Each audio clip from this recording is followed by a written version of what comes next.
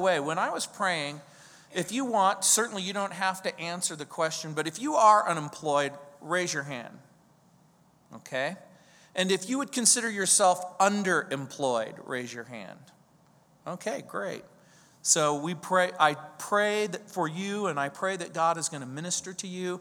And by the way, when you get that job, let me know.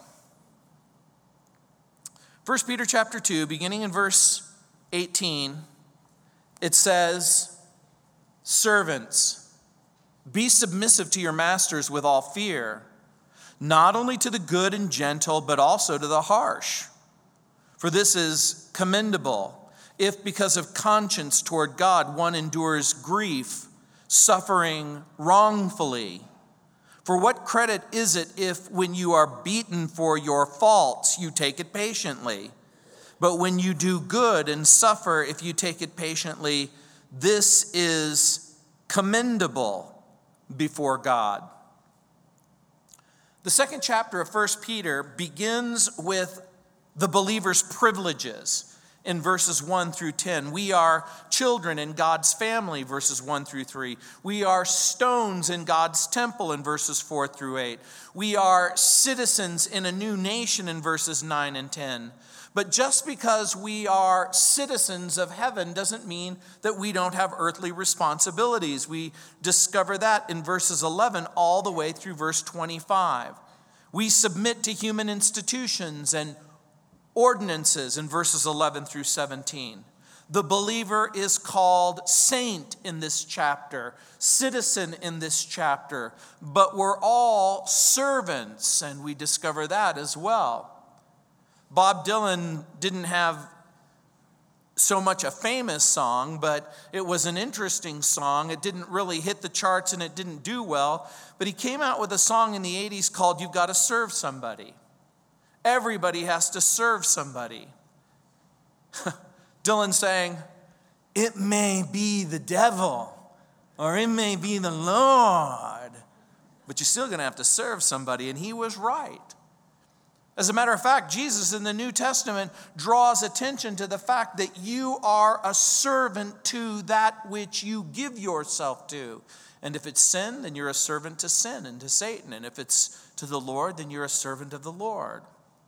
Peter's attention turns from submission to the state to what it means to be subjects of servants and masters. He's talking about submission on the job, and Peter begins with the requirement, submission, and then continues with the reason, that what we might call the persecution factor, and then concludes with what we might call the provocation factor.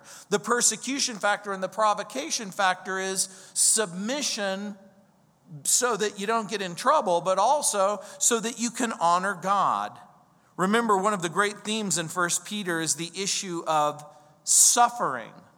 And remember, suffering really falls into two kinds of categories: the kind we bring on ourselves and the kind that we don't necessarily bring on ourselves. And so, he gives the mandate for submission in verse 18, the motive for submission in verses 19, and also in verse 20 and verse 21. And the motivation for the believer is in the short phrase, "For this finds favor," or literally, "This is a grace." God is pleased with believers who do their work in a humble and submissive fashion. For those who have placed God in their lives and who have embraced the Lord Jesus Christ, the New Testament makes it abundantly clear that your real employer is the Lord. We as Christians are to fulfill our responsibilities on the job with the right attitude. In other words, God cares not just simply about your work, but about your heart. Now, I remember I had a job one time where my boss said to me, "I don't care about your heart. I just care that you do the job. If you hate me and if you hate God and if you love Satan and if you sacrifice children at midnight, I don't care. Just so long as you do your job." But the Bible makes it abundantly clear that God doesn't just simply care about what it is that you do with your hands, but also what you're doing with your heart. And so in verse 18, the servant submits in fear. Look what it says, servants, be submissive to your masters. Now, who are these servants? Servants in the first century, when Peter is writing these words, consisted of both slaves and freed people who still retained employment in households. By the way, the Greek word translated servant here is a very specific word. It's oikei. It comes from oikos, which was the Greek word house. And since Peter adds the word masters, these are household servants or household slaves. And because they're household servants and household slaves, some would have been true slaves and some would have been true stewards. As a matter of fact, some had what we might call a sort of a semi-permanent status. They didn't have legal or economic freedom, but they were paid for their services. Household servants would often be paid for their services and would have an opportunity to purchase their own freedom. Now you can imagine in the world of the New Testament, when the gospel began to go forth and to go forward, it was very appealing to people who were slaves. In the New Testament, neither Peter nor Paul attack and condemn the institution of slavery. And the failure of the New Testament to attack and condemn slavery has generated a great deal of debate. They ask and answer the question, well, why is it? Why doesn't the Bible just come right out and say what we all know slavery to be? Wicked, evil, pernicious. But both Peter and Paul encourage slaves to live their lives as devoted Christians and to seek the opportunity to obtain their liberty, if at all possible, because both Peter and Paul sensed that what Jesus said about slavery was the most important issue, and that the most important issue isn't human institutions of slavery, but the supernatural enslavement that takes place because people's hearts are enslaved to sin. What people need more than anything is freedom from sin and the opportunity to have a right relationship with God. And Jesus knew, and Peter knew, and Paul knew that with the change of heart would come the change of social constructs. As a matter of fact, William Barclay gives us a glimpse into the world of slavery in the first century. He writes, and I quote, "In the time of the early church, there were as many as 60 million slaves in the Roman Empire." And I'm going to pause for just a moment and remind you that the Roman Empire stretched from Britain all the way through Europe, the Iberian Peninsula, Italy, all the way through its modern Greece and Syria and Turkey, through the Mediterranean, all the way around the northern edge of the African coast. And so the Roman Empire was a gigantic empire with probably between 200 and 300 million people. Barclay writes, "It was by no means only menial tasks which were performed by slaves. Doctors, teachers, musicians, actors, secretaries, stewards were slaves. In fact, all the work of Rome was done by slaves. Roman attitude was, there's no point in being the master of the world and doing your own work.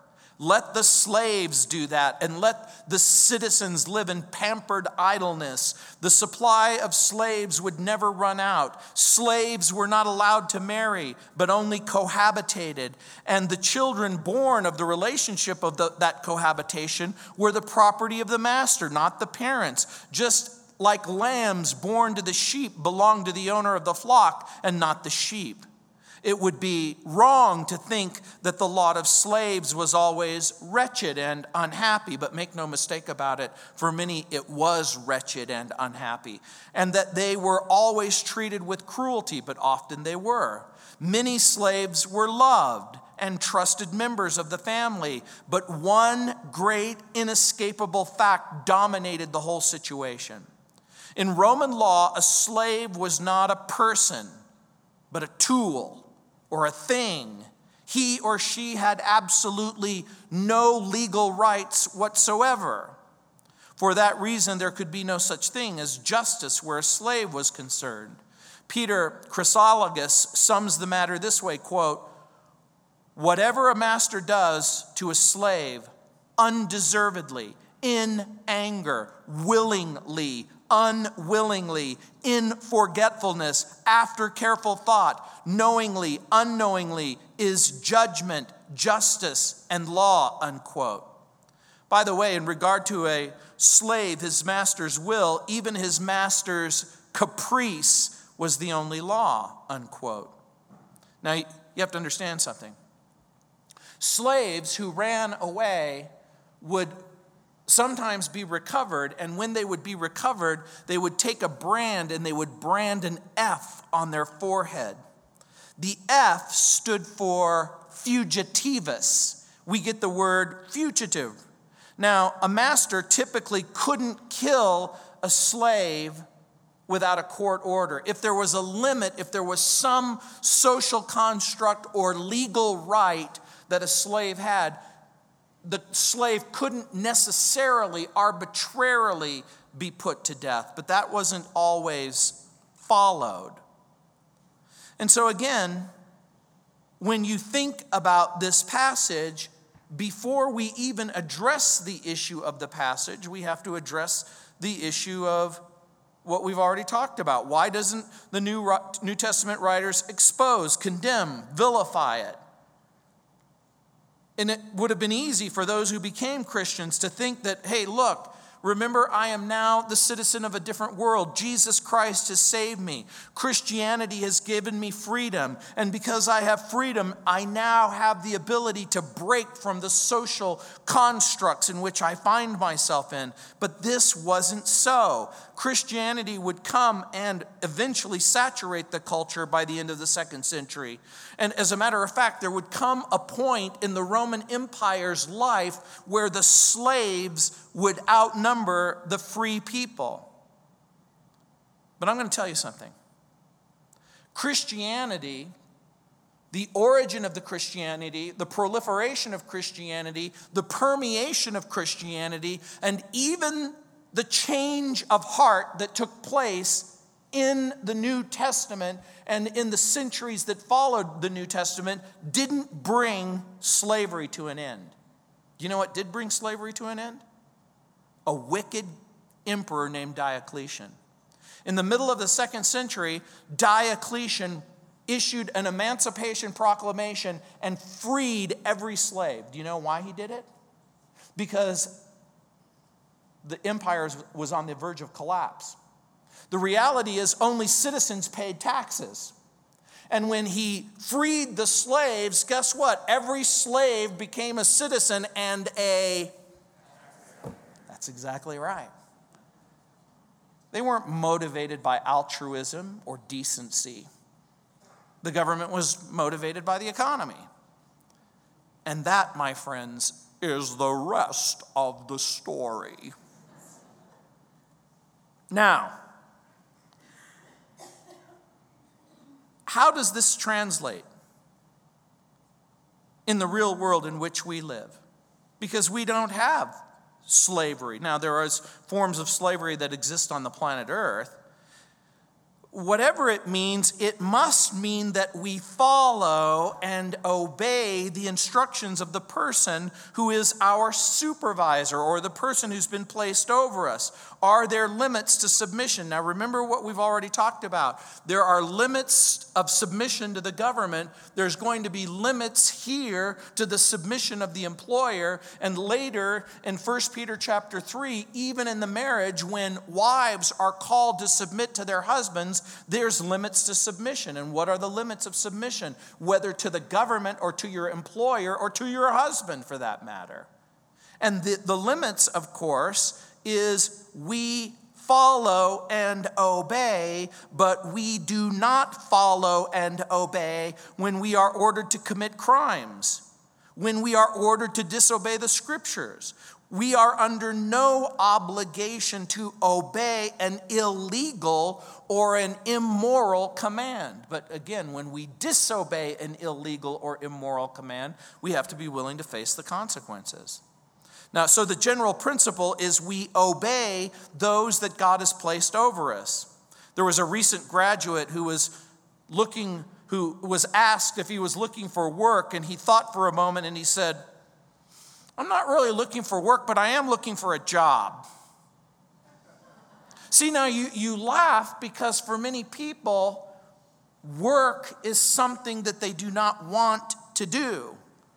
Times are always hard for those who seek soft jobs. This sign was posted on an office bulletin board. It said, "Would you like to find out what it's like to be a member of a minority group? Try putting in an honest day's work occasionally." It was Indira Gandhi who wrote, "My grandfather once told me that there are two kinds of people." She didn't say Italian people and non-Italian people. She's from India. She says, "My grandfather told me there are two kinds of people, those who do the work and those who take the credit. He told me to try to be in the first group. There's a whole lot less competition there." Yeah, I think that's right. I think it's safe to say that there are two kinds of people. Those who really do want to work and those who don't want to work. And what they do is they challenge. They said, if the work damages, degrades, humiliates, exhausts, or persistently bores me, they don't want to do it. People want work to be interesting and satisfying, and people put on their resume how they'd like to utilize their valued skills and provide opportunities for others. They want their job to enhance rather than impair their other life circumstances. In other words, they want their job to enhance their circumstances as a father, mother, spouse, parent, citizen, friend. Clearly, they want to earn a living wage and have a comfortable life. Who doesn't?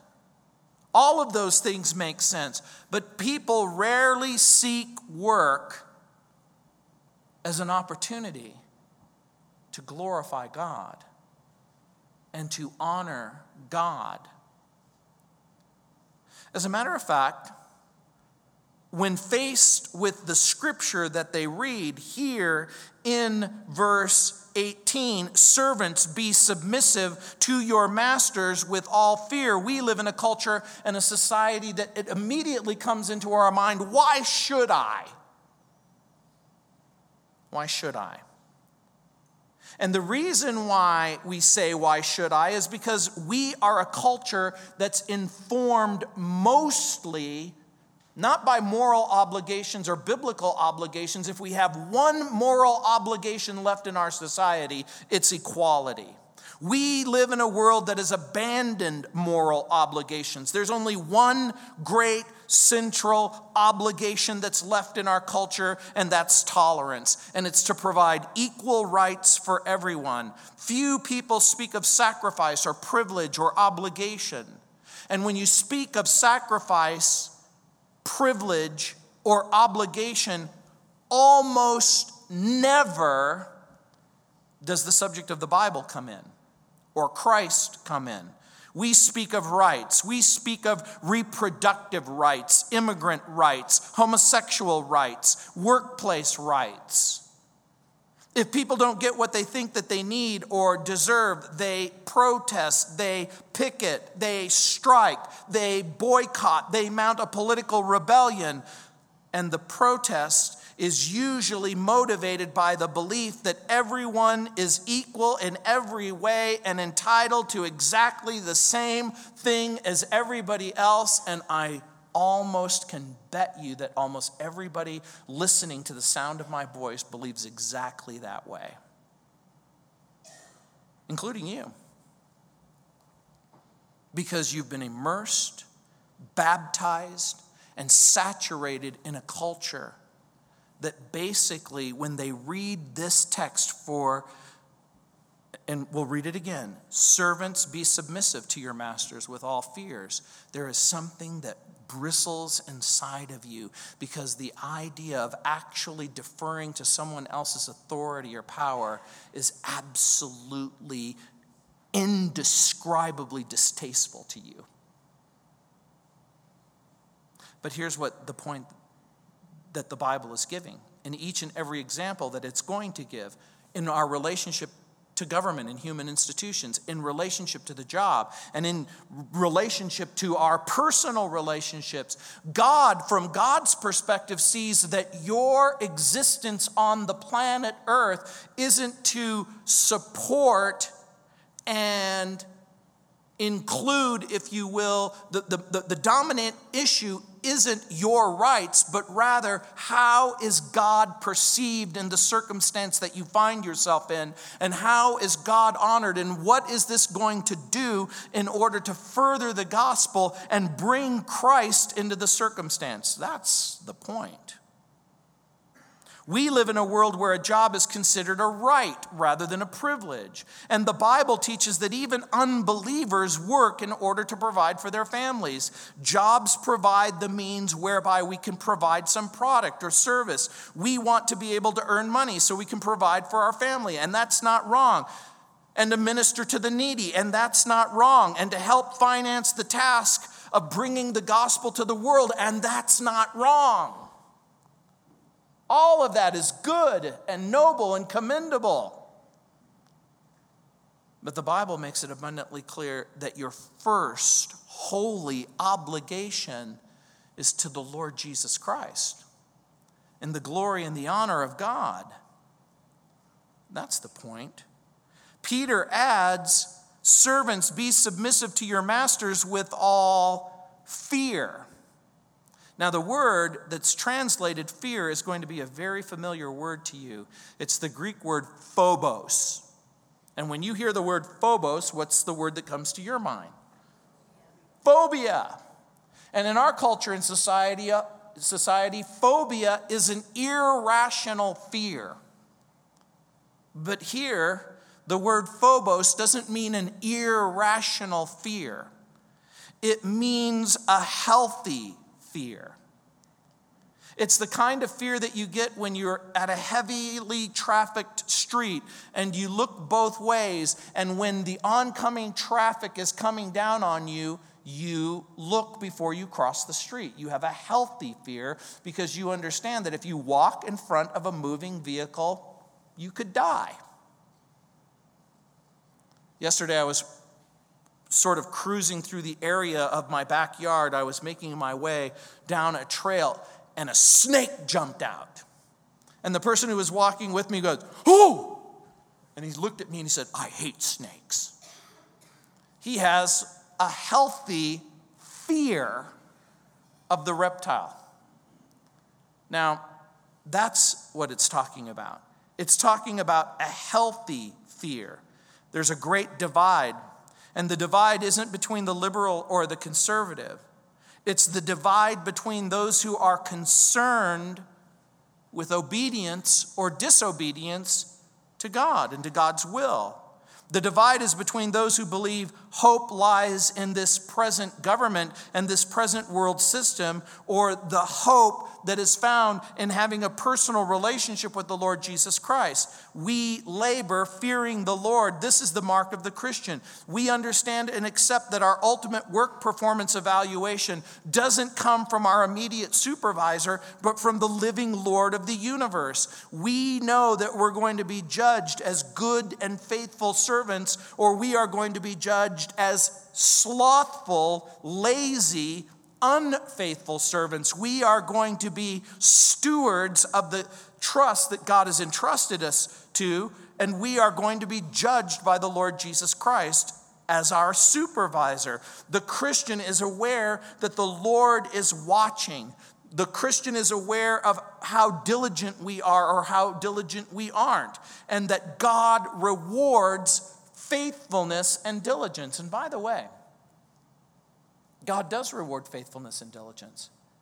And almost every job that we really do enter into, if you are faithful and diligent in your job, you may be rewarded. The chances are much more greater that you will be rewarded than if you are unfaithful and not diligent.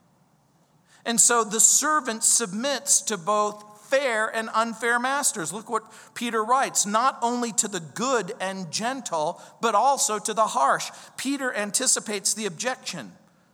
Well, look, I can see submitting and giving reverence and respect if the person is nice.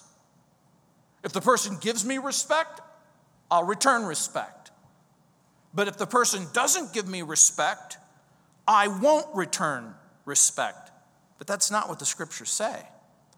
Peter says not only to the good and gentle, but also to the harsh. By the way, that word harsh can mean cruel. It can mean unfair. As a matter of fact, the Greek word translated harsh is skolios.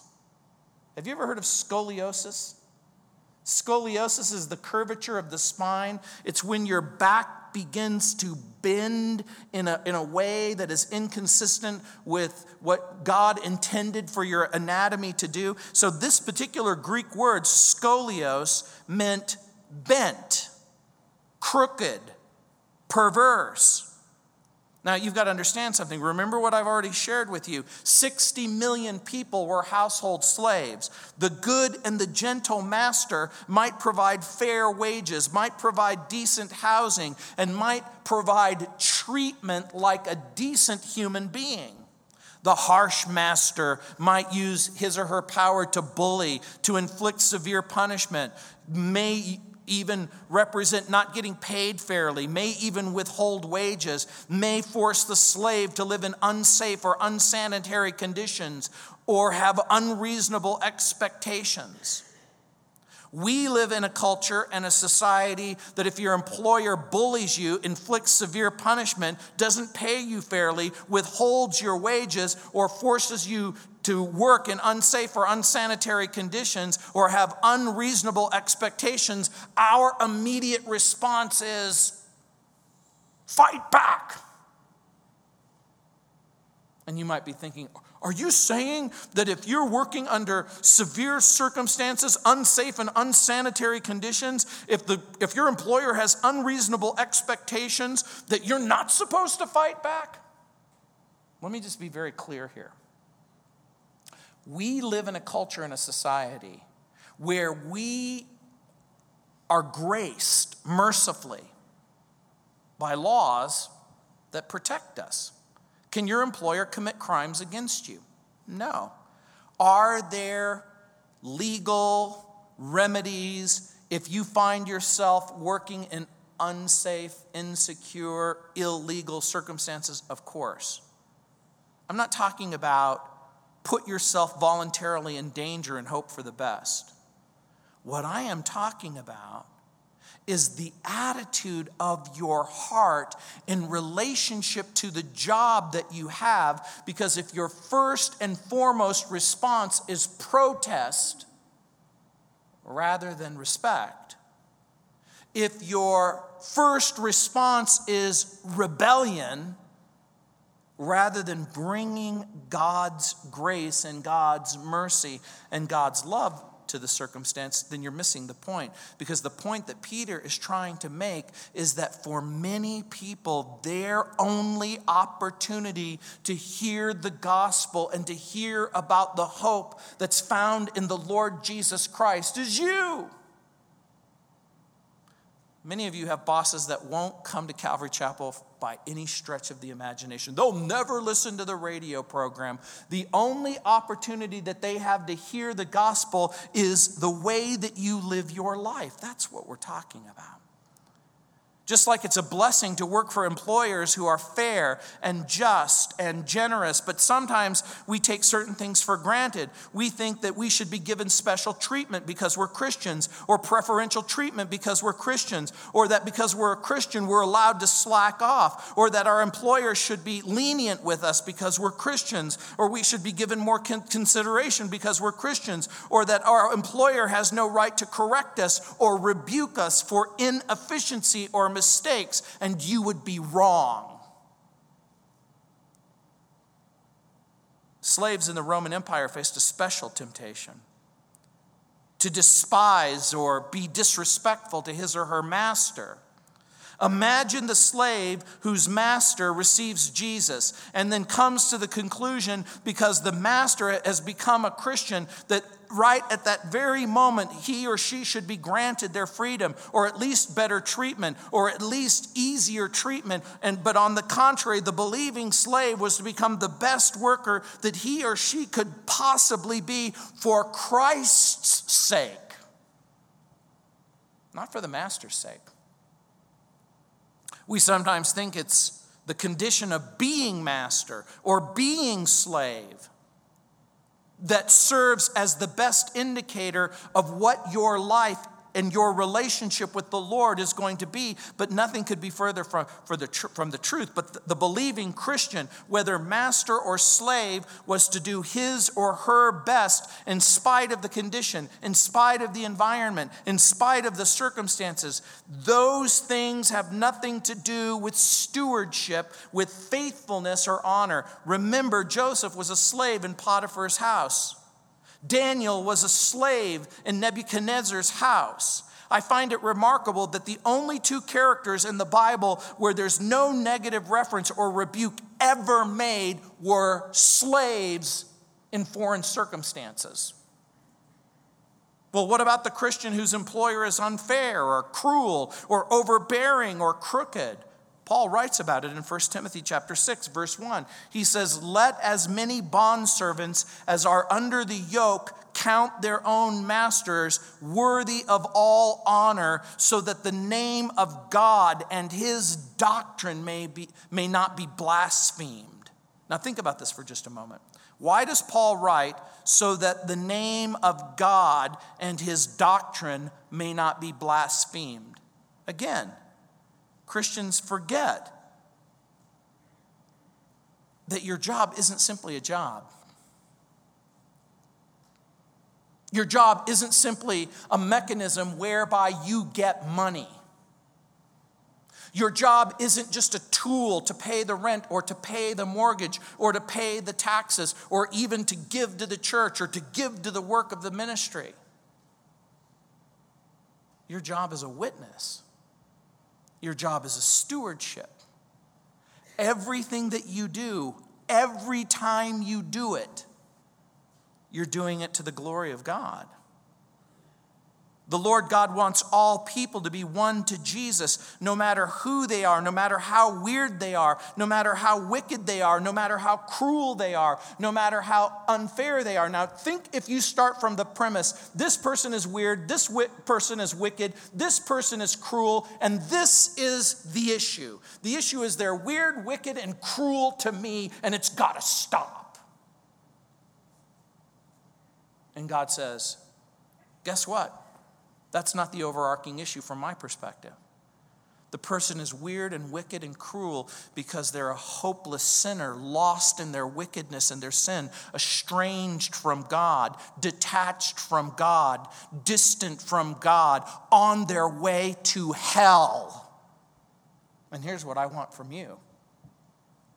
I want you to love them, and I want you to pray for them, and I want you to be the best worker that you can possibly be to the glory of God, so that no matter what else happens, this person might think, well, this person's going to think that I'm a doormat and all they can do is walk on me. They may think that. By the way, do you think that unbelievers can survive under those circumstances? What do you think the answer is? I think the answer is no. And the reason why I think that the answer is no, because most Christians don't survive under those circumstances. And so the Bible gives us a whole different expectation. This is a bitter pill. This is a bitter pill for many people to swallow. But your rights in the workplace, your happiness in the workplace is not the highest thing on God's agenda. if a person doesn't work a full day's work, if a person steals from his or her employer, if a person dishonors the Lord Jesus Christ, if the person is lazy, if the person is slothful, if the person wastes time, if the person is disrespectful, if the person is selfish, if the person is rude, then you're not living a life that's any different from any unbeliever. Oh, by the way, is it possible that the unbeliever could be diligent? Is it possible that the unbeliever can do their job? Is it possible that the unbeliever doesn't waste time? Is it possible that the believer can be, or the unbeliever can be respectful and and selfless and committed? What do you do in a circumstance where you have a so-called believer and a so-called unbeliever, and the unbeliever does everything that the believer refuses to do? And the boss is left with the impression, how is being a Christian making any difference in your life? By the way, that's what happens. The unbelieving employer winds up with the conclusion that God really doesn't make a difference. And that's the point that both Peter and Paul are making. They wind up blaspheming the God of the Bible and the teaching of the gospel as being at best irrelevant and at worst pure hypocrisy. Paul writes in Ephesians chapter 6, verse 5, "Bondservants, be obedient to those who are your masters according to the flesh, with fear and trembling and sincerity of heart, as to Christ, not with eye service as men pleasers, but as bond servants of Christ." That means slaves by choice, doing the will of God from the heart, with goodwill doing service as to the Lord and not to men, knowing that whatever good does, he will receive the same from the Lord, whether he is slave or free. Paul's instructions are, if you're a slave for Jesus. And if you're free for Jesus.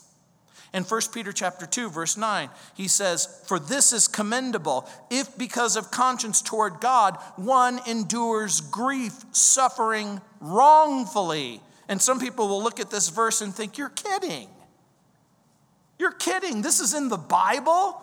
"For this is commendable, if because of conscience toward God, one endures grief and suffer wrongfully." Why do you suppose a person would come to the conclusion that this is a joke and that the Bible is kidding? Because they can't imagine enduring grief and suffering wrongfully for any reason whatsoever. By the way, do you think enduring grief and suffering wrongfully was the lot of slaves in the first century? What do you think? I think you're right. Remember the overarching theme of this book. It's suffering. It's holding up under suffering. It's being able to go forward under suffering. And so when he writes, "For this is commendable, if because of conscience toward God one endures grief, suffering wrongfully," Peter says conscience toward God is one of the reasons why Christians will suffer wrongfully. And so if the person says, "I'm a Christian and I don't want to suffer wrongfully," then guess what? Prepare to be disappointed. Jesus said, "In the world you're going to have tribulation, but be of good cheer. I've overcome the world." If you decide to honor the Lord in the world in which you live, if you decide to honor the Lord on your job, if you decide to honor the Lord in your family, almost certainly you're going to suffer. As a matter of fact, the Greek word for conscience is a word that means together. It actually had the idea of self-awareness or consciousness. And by the way, when the Stoics developed the idea of this word, it came to mean self-awareness, self-judgment, what we might even call conscience. And one translating problem with this particular passage is that the word is followed by the word theia, of God, and it's preceded by the word dia, on account of. The NIV translates this, I think rightfully, because he is conscious of God. In other words, for this is commendable because if this person is aware of God, here's the idea that it isn't the government and it isn't your employer who's going to ultimately bring to fruition the rightness or the wrongness of the injury that's happened to you. There's a God in heaven who judges rightly every single time and who keeps an account, and that your life doesn't belong to you. It belongs to the Lord. And that's the idea. In other words, this makes sense if we see our grief and we evaluate our suffering through the lens of God's goodness and God's grace and God's mercy. A friend of mine, Ginger Delgado, had a newscast on Fox not too long ago and told the story of two brothers. And one brother was so hopelessly sick, his liver was dying. And one of his younger brother volunteered to donate 60% of his liver in order to save his brother's life. And they operated on both of them, the donor and the recipient. The recipient received the liver, and the donor, the young brother, died as a result of his injuries. And when he died as a result of his injuries, his father had the difficult task of telling the brother who survived, who's already feeling guilty, number one, about being sick, and number two, of the selfless sacrifice that his brother gives. And his father has to tell him, your brother didn't make it.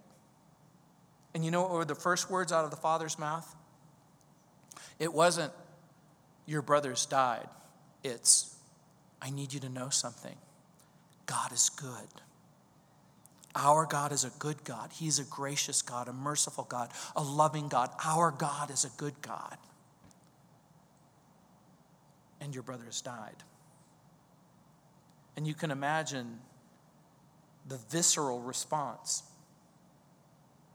Because when something tragic happens, when suffering occurs, your first inclination that it isn't good. A.T. Robertson writes, suffering is not a blessing in and of itself, but if one's duty to God is involved, then one can meet it with a gladness of heart. There's rhyme, there's reason. There's a substantial mercy that's associated with your willingness to do what's right rather than wrong. And in verse 20, look what it says. For what credit is it in when you are beaten for your faults, you take it patiently? Now, employers are no longer legally allowed, tragically, to beat their employees. By the way, the word beaten comes from a Greek word which means to hit with your fists.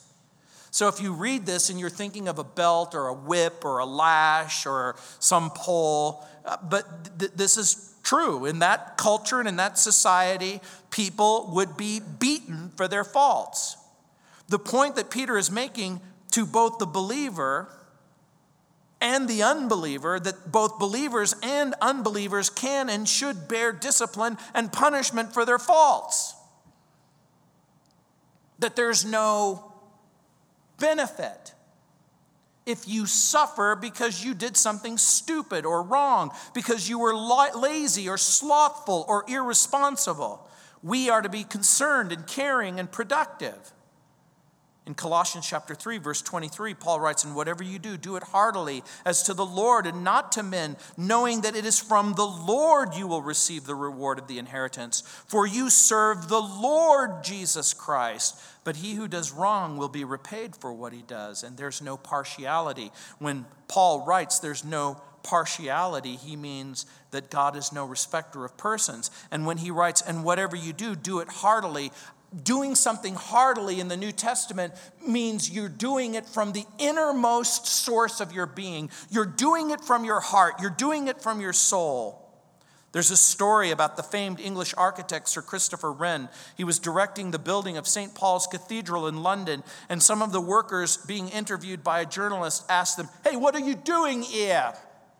And the first said, I'm cutting stones for 3 shillings a day. The second replied, I'm putting 10 hours a day on the job. The third replied, I'm helping Sir Christopher Wren build the greatest cathedral in Great Britain for the glory of God. That's what we're looking for. That's what will change your perspective. What is it that you're doing? How would you describe your job? Are you working in partnership with Jesus Christ to build an even greater building than a cathedral, but to be a part of the living stones? I read a copy of W.A. Criswell's weekly column. It was written years ago when our United States of America only had 200 million people, but here's what he wrote, quote, the population of this country is 200 million. 84 million people are over 65 years of age, which leaves 116 million to do the work. People under 20 years of age total 75 million, which leaves 41 million to do the work. There are 22 million who are employed by the government, which leaves 19 million to do the work. 4 million are in the armed forces, which leaves 15 million to do the work. Deduct 14,800, that's the number of state and city office employees, that leaves 200,000 people to do the work. There are 188,000 people in hospitals and insane asylums, so that leaves 12,000 people to do the work. Not that you may be interested, there are 11,988 people in jail, so that just leaves you and me to do the work. And I'm tired of carrying the whole load myself.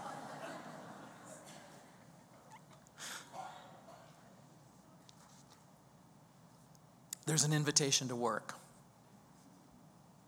And there's an invitation to do it for the glory of God and to expand the kingdom. Every ounce in your body is going to want to do it the way of the world. And every ounce in your soul will cry out to you to honor God, that your job is way more than a job. It's the position and the stewardship that God has entrusted you with for his glory and for his honor and for his testimony. So let me pray for you again. Heavenly Father, I pray for everyone who has a job. Lord, I pray that they would use their job in such a way that they will honor you and glorify you, that the testimony of Jesus Christ might be made known. And Lord, I pray for the unemployed and the underemployed. I pray, Lord, that you'd get them a job where they could exercise faithfulness, diligence in the stewardship that you've entrusted to them, and that they would be aware constantly that the job exists for the glory of God and the furtherance of the kingdom and the testimony to a watching world about the goodness of God and the grace of God and the mercy of God. And Lord, I know that for many of us, it's going to be very difficult for us to adjust our thinking. But Lord, I pray that you would be patient with us and that, Lord, you would continue to use us in a way that honors you. In Jesus' name, amen. Let's stand.